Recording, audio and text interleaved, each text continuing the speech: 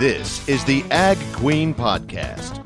This podcast explores the agriculture industry with the movers and shakers of those shaping it. Here's your host, Lori Boyer.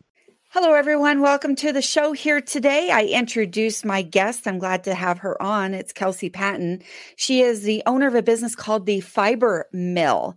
And I'm glad to have you on here, Kelsey, to tell me more, not only about your business and the fiber that you produce, but this industry in general. I think will be a really interesting conversation for us as well. So let's start off by talking a little bit about you. Tell me a little bit about yourself and your background. I am from a little town in Nebraska called Stromsburg, and I have always been interested in things that are all about the process, making things, doing things with my hand, creating things.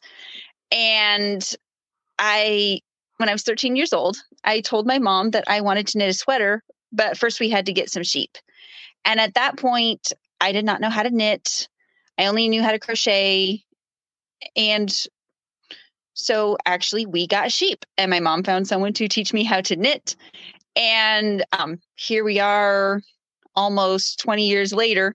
We still have sheep, and I have a fiber mill. What made you decide to go that big, to really go from just wanting to learn how to knit to now you are actually creating yarn? And we'll be talking about that process as well. Well, what first got me started was I was getting a dual major in history and medieval and Renaissance studies and a specialization in historical clothing design. Oh. And I was also in the very unique position for someone graduating in 2011 of graduating with no student loan debt. So I was accepted to graduate school at the University of Michigan at Kalamazoo. And I took a good hard look at that and I said, I'm in a position that no one else really is in right now. I had gotten a lot of scholarships. If I go to graduate school, then I'll get debt, and then I'll have to do more graduate school beyond that master's program. And do I really want to do that and take that all on? Or I can do something different. And I decided to open my own yarn shop. And in April of 2011, I bought a website and got one set up and got some inventory, and actually had boxes of inventory under my dorm bed, and started Spindle, Shuttle, and Needle, which was my yarn shop, 11 years old now. And it went from there. And it was a really good, successful business, but it wasn't extremely lucrative.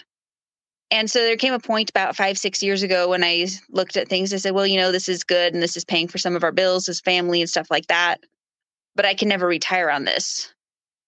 And so I'd always had the idea in the back of my head of maybe starting a wool mill myself.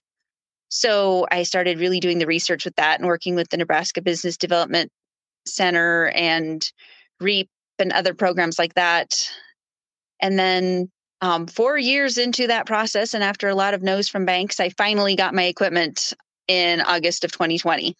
I'm curious, how big of a market and how big of I don't know if hobby is the right word, but how big is it? Are people really still into knitting and crocheting nowadays? Yes, they are. And if anything, it actually exploded during the pandemic because people were at home and they were wanting to pick up new hobbies that they could do in the comfort and safety of their own home. So there was a time early on in the lockdowns where I absolutely could not keep knitting needles in stock, because as soon as I would get them in stock, they would sell out again online. So there's that. There's the stereotype that knitting is for old grannies, but really you're seeing a lot of young people like me knitting and making really fabulous modern fashion pieces and scarves and hats and sweaters and tunics and things like that. There's some really hip designers out there. It's really been a growing industry. Hand dyeing is just an amazing market. All the indie dyers who dye special yarns for, their special colorways, and it sells like within minutes of them putting the updates on their online shops. So it's always, a lot of people are very surprised when they hear that the industry is so big, but I've certainly kept a yarn shop going for 11 years. So there is a market for this yarn. And then tying it into the fiber mill and what we do here with processing wool into yarn for people, you're seeing we are seeing quite an interest in people getting things made from their own animals and the fiber shed movement and keeping things local, so if they can their own wool processed into yarn and then sell that at farmers markets, people really like a local product. And it's also natural and possibly organic, depending on how their sheep or animals are raised. And it's, there's that purity that people really like. Yeah, that's a good point. Something I hadn't thought about, the latter part of that. Very interesting. Let's talk about now how it works. So tell me about the fiber mill itself and kind of give us an overall of how we start and how it ends with your product. Well, if someone wants to have their wool processed, because we are mostly a custom mill, mostly people bring us their fleeces and tell us what they want their end product to be, and we do that. There's a certain amount that we buy and turn into our own products to sell in the shop to people who come for tours or things like that. But mostly it's the custom stuff. So people will bring us their fleeces in anything from single kitchen trash bags to giant burlap wool bags that you could fit 4 of me in. And they fill out an order form and they tell us what exactly they want done with their wool that they've brought in. And then when their turn comes up for us to process it, we take it through a number of steps.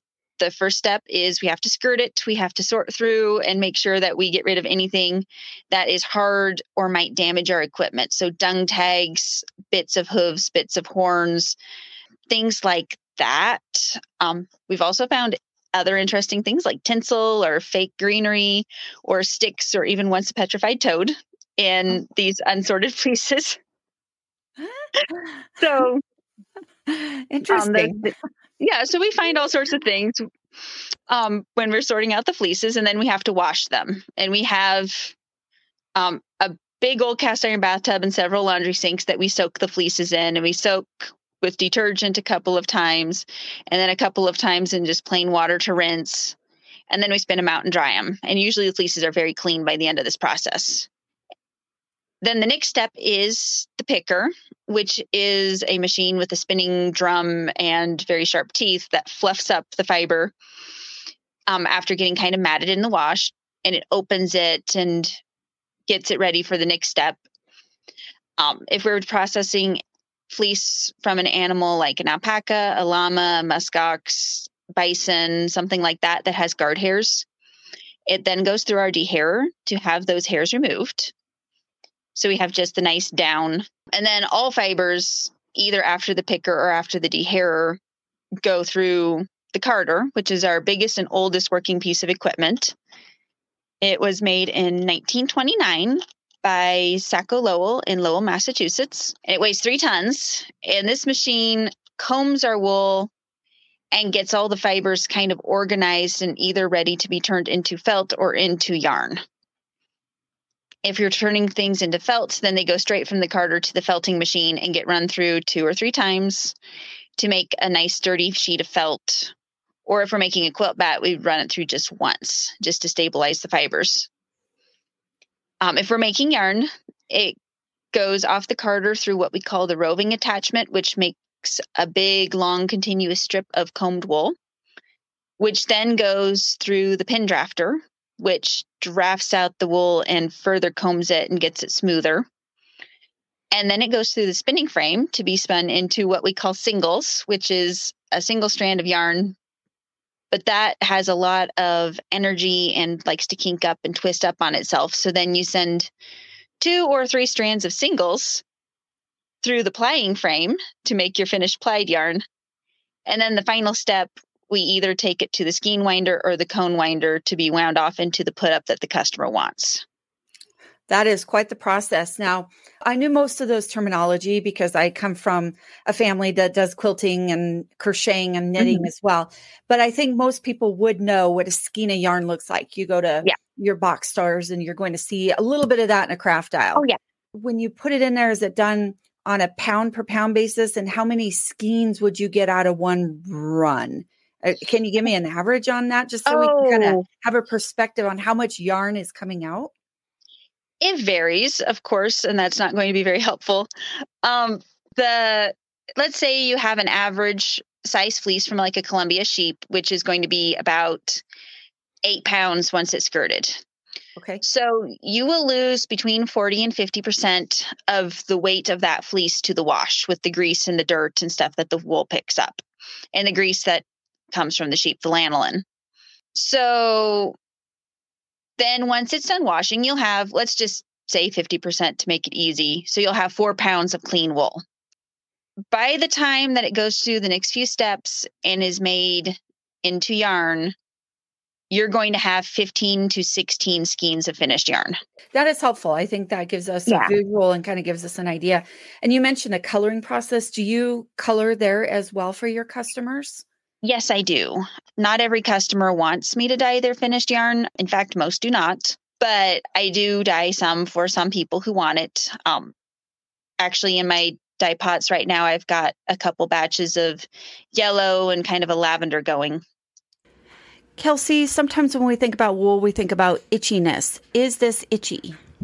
Sometimes people find wool to be very itchy because of the old process of wool cleaning, which it was called carbonization, where you would actually wash the wool in a very, very acidic bath. I believe it was very acidic.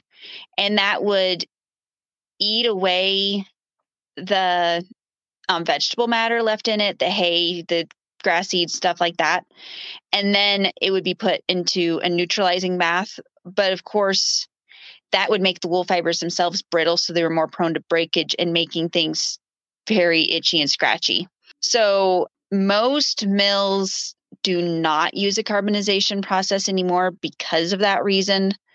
And it was usually on the lower grades of wool, so the really cheap sweaters or the really cheap army blankets. Does your mill run year round? Yes, we do run year round. We are busiest in the spring after the spring shearing, but we do run all year. And do you still stock? Well, I guess you do, because you said you sold out of needles, but you stock supplies that people would need. Great. Yeah. I still have the storefront in the front of the building where the mill is. And we have a vast selection, not only of yarns that we've made ourselves, but commercial yarns from other companies that people can purchase, and knitting needles and crochet hooks and little bottles of wool wash and things like that. How many people do you need to run the mill at any given time? Right now, I have 2 employees, but I would really like to have a third. And then I assume you will have people ship in their wool and then ship it back, because not everybody's going to be that local to you, right? No. Yes, I have a lot of people ship things. Right now, for things that are actively going through our equipment, because we have different things in different stages throughout the building. We have bison from up by Niobrara, Nebraska, which was actually flown in. I had to go meet them at the airport, the little regional airport just south of us. We have some merino wool from a farm in Oregon, and we have Kiviet from a lady up in Alaska. And those were both mailed to us. Okay. What would you say is the most challenging part about what you do? I would say probably the most challenging part right now is keeping the workflow consistent. So I like to have different products going through at the same time, because then they can go through different equipment and keep all the pieces of equipment busy. So looking at the orders that are coming up from that people have sent their wool in, and then mentally figuring out, okay, I need to start this one and I need to start this one 2 days later. And, getting those things, getting things washed in the right order so that all the equipment is busy. That is kind of challenging. And then, when done right, or if you try to do that, then you have faster turnover for everyone. So all your customers are happier, but it's a little bit of a dance. Yeah, I could certainly understand that, kind of the logistics and planning behind what you're trying to do and keeping everyone happy. Is it tough to find parts, and is it tough to keep up on the maintenance of the mill? Yes and no. Some of our equipment is relatively new. The spinning frame, the plying frame, and the felter and the picker, they are all made relatively recently. They were made in 2007, and you can still very easily get parts, new made parts for them. So those have been pretty easy, although I don't exactly have like exact price lists or order history for those parts. When I've needed parts, it's been, we'll send a sample into the company and then they'll say, oh, wait, it's actually this one. And then they'll send me the right thing. And then we know for the future. But there's been a bit of that. With the carder, that machine has needed the most maintenance over the time that we've had it here. And that is partially just because it is the oldest machine and it is also the biggest, and it needs to be absolutely exactly level to run. And because it's big and it vibrates a lot, we do need to re-level it periodically. That one you can get parts from. There's a company in South Carolina called All States Textile Supplies where they get used old equipment in and rob parts off for people who are still using those pieces. So you can get the parts. So far, I haven't needed to order any parts for that machine, though. I've only had to just do a lot of adjustments. And it is a big enough machine, you have to climb up on top of it to do a lot of those adjustments and sit up on top of it, which is quite entertaining. Oftentimes in the ag industry, the products that come out that are consumable, non-consumable, need some sort of accountability or regulated or inspected or something like that. Do you have any of that on what you're doing as far as producing wool or producing yarns, any of your end products? I do not specifically have any of that. We just have a lot of internal checks and things that we do to make sure that each customer is getting their own wool back. And, we label everything 3 times. We have travelers that go with every batch so that we always know which customer this belongs to and what they want done to it. For our own products, there are certifications with like Woolmark and other organizations to certify that we are actual wool and not acrylic posing as wool or something like that. I have not gone through any of those yet, but it is in the planning process that it's going to happen. Yeah, I wouldn't have thought about that, but that does make sense. Yes. Okay. Mm-hmm. All right. Anything else that I haven't asked you about, or any other common questions or things that people bring up to you to mention today? One of the things that comes up all the time with people who are touring the mill that is always just super fun is people never realize how many different breeds of sheep there are in the world. I mean, we get so many different and rare breeds come through the mill because a lot of the people who send their stuff to a small mill like us are the people who have small heritage flocks or, small acreages, and they have 8 sheep and 3 different breeds of sheep because they just want the different kinds of fiber. So people are always just astonished at how many different breeds there are and how their wool varies and differs so much from breed to breed. And every breed, like a lot of people say, oh, well, I've got Suffolk sheep, so I've got trash wool. And it's like, well, not necessarily. No, your wool isn't the right wool for sweaters, but it's fantastic for quilt bats. And so my mom always says there's a breed for every need. There are some sheep that have rug wool, and there's some sheep who have next to the skin underwear wool. And there's some sheep who have really springy wool that's good for quilt bats and pillows. And there's some sheep who have really silky wool that makes just gorgeous drapey shawls. So, if you've been thinking that your sheep's wool is worthless, well, maybe you're not looking at the right end purpose for it.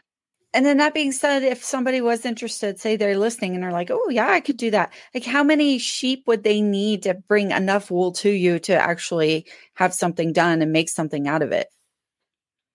We will do as little as 1 single fleece, as long as it weighs more than 2 pounds. There are indeed some sheep that have fleeces that weigh under 2 pounds. If you bring us under 10 pounds, we do have an extra $2 per pound fee for setup on a small batch. Okay. But most sheep have a 7-pound fleece. So, if you brought in 2 fleeces, you'd be over that minimum easily. And we can turn it into almost any kind of yarn or roving or felt or quilt bats or what have you. Very interesting. I appreciate you very much for visiting with me today. I learned a lot today. This was very fun, kind of different than some of the interviews I've done here before. But when I read your article, I thought, boy, this is fascinating. And I knew that if I learned a lot, everyone else will too. And just the fact of how you've grown and where your journey's been. Any other goals you have for your business at this point in time? Well, ideally, I would like to sometime in the next 5 years, once I get all my equipment paid off, I would like to expand my building. I would like to double the size of the building if possible and build a special room in the new addition for the carter that has a pit for maintenance under the carter. And then the space that the carter takes up would be expanded for expanded washing. And I would like to get more spinning frames and a sock knitting machine and a hat knitting machine and just there's lots of machines I want. Very ambitious. I love it. Yes. I love it. What's your website? My website is thefibermill.com. Kelsey Patton, she's owner of the Fiber Mill located in Nebraska. Thank you so much for joining me. A very, very fun conversation. I'm glad to know you. All right. Thank you. Thanks for tuning in to this edition of the Ag Queen Podcast with your host, Lori Boyer.